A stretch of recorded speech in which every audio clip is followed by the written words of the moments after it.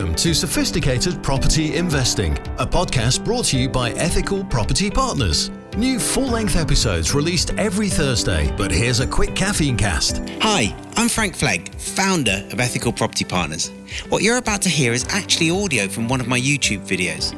As well as the weekly deep dive podcast that's released every Thursday, and the quick caffeine cast in between, there's also loads of content over on YouTube.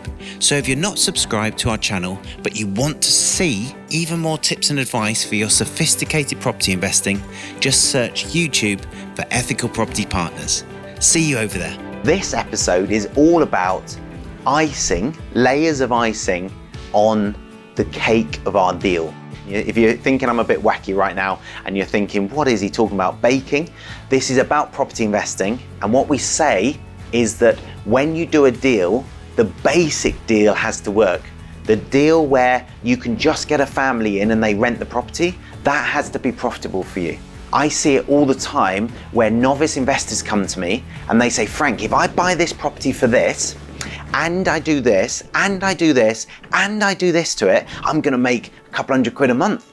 And I put my head in my hands, because what's the likelihood of all these ducks in a row actually taking place? Really low. So what you have to do as a sophisticated property investor is find a deal that works in a simple manner. Yes, you can buy it in a sophisticated manner, but the monetization afterwards has to be rock solid. So you have to be able to make money on a single AST. So what's this about layers of icing? The layers of icing is about how to sweeten the deal, how to ramp up your profitability from it on a monthly basis and on a resale capital value basis. So in the last episode, I talked about rent to buy as a strategy, tenant buyers. If you haven't watched that, watch that now, because that is a layer of icing. You buy the property and you can sell it to a tenant buyer, which trebles or quadruples, as a minimum doubles your monthly cash flow from the property and bakes in a sale price above market value for you. But there are many other layers of icing, and that's what I'm going to go into in this episode. So let me give you an example. I bought a commercial property 3 years ago now, there or thereabouts. Big kitchen showroom, massive downstairs, big upstairs. Now that deal worked for me because I knew that I could get planning permission to turn it into 2 single AST houses. So I actually turned it into 2 6-bed houses. It was big square footage.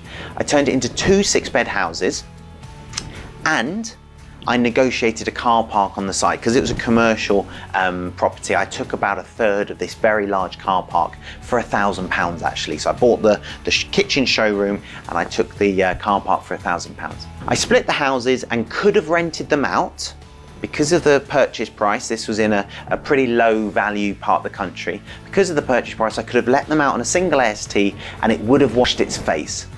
It would have made enough money each month to pay the finance costs on the property. That's the cake, it works. I bought it at 25% below market value, so there was a nice chunk of equity in there, and it was gonna break even each month. Not a great deal, but it was okay. The layers of icing on that deal were lots. So first off, because they were 6-bed houses, I could turn them under permitted development into 6-bed HMOs. They're not in an Article 4 area. So I started advertising to run the 2 as blue-collar HMOs, working people. But in the meantime, I tried to get an additional layer of icing, which was I went round local charities. My business partner actually did this. We did this as a JV. So my business partner went round charities in the area, asking them if they'd like to take the property on a lease and house their homeless clients, which is our Stepping Stones project. And so they actually took the 2 properties together on a lease. So they leased the property from us, the 2 properties, and housed their homeless clients in those rooms. So now we've got 100% HMO rental on the property. We've got 0 maintenance because the terms of the lease is that internal maintenance is sorted by the charity, and we've got 0 voids. One layer of icing would have been the HMO. The second layer of icing was that we leased the property to a charity who now is housing their clients. Now they apply for additional funding, so they get money to pay the rent.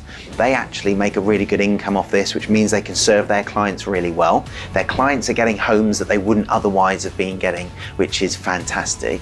And we're getting 100% occupancy, 100% rent, one rental payment a month rather than 12, which is fantastic. Really good layers of icing to the deal for us. But do you remember about that car park? That car park was a layer of icing, because what we did is we applied for planning permission, outline planning permission for 6 flats on that car park, and were granted it. It cost us less than £5,000 to buy the car park, £1,000, the legals and the architect's fees and planning fees, less than £5,000. We actually put that into auction, and it sold for £99,000. You can look it up on the auction website. £99,000. That's a net profit on that car park of £94,000 between my business partner and I, just as a layer of icing. Now notice, it doesn't matter if we didn't get planning. We weren't relying on it. The deal didn't require it, but it's a great layer of icing to have, because we can put that towards the mortgages, we can put that towards buying another property, whatever we choose. The HMOs didn't have to happen if we didn't get planning permission, for example, or if Article 4 had come in and then we needed planning permission for the HMOs, we could have kept them as single ASTs. So notice that layers of icing aren't relied upon, they just make the deal sweeter and sweeter. Other layers of icing to look out for are, we've talked about tenant buyers, we've talked about HMO. Now remember, in some areas, LHA HMOs, so that's HMO tenants who are on housing benefit, will work best. In other areas, blue collar HMOs, so shift workers and people who are doing manual labour and physical tasks will work really well. And in other areas, white collar HMOs, so professional people, perhaps people working in hospitals, etc., are going to work best. Those are all layers of icing. And then you've got serviced accommodation in city centres, so apartments where people want to go and don't want to stay in a hotel. Perhaps there's a transient workforce, so perhaps there's some big employers, big international employers, where they have people coming over and then going. Perhaps it's a university town where families want to stay whilst they are visiting their student offspring. Perhaps that's the case. Serviced accommodation is a great layer of icing, so long as you're not relying on it, and a single AST will still work for you. Holiday lets, so if it's a more rural location, or if it's in an area where tourists want to go, then holiday lets can work really well. Now it will still wash its face, it must still wash its face as a single AST, as a single family let, but if you can let it as a holiday let, often in my portfolio, I can double, treble, even quadruple my net profit on those properties. Sure, these layers of icing sometimes take more management, they take more of your time, or they take more of your team's time, but the payoff, the cash flow from them can be significantly better. Emergency accommodation is one that I haven't mentioned. That's where you actually take a contract from the council to provide emergency accommodation to their clients who turn up and often require housing that night. That can be incredibly lucrative and cheaper for the council than putting them in a hotel. So there's quite a few different high monetization strategies that we've covered on this. Also, we've talked about Stepping Stones project, which is a fantastic project to house the homeless whilst sustaining your property investment business as well. If this is your first time here, guys, click the subscribe button, click the notification bell to be told when new episodes become available. And also, if you have any questions at all, pop them in the comments box below, and we would love to hear from you and we'll answer those questions. Happy investing. That was audio taken from our YouTube channel. For more sophisticated property investing tactics, just search YouTube for Ethical Property Partners and listen out for our full-length podcast released every Thursday.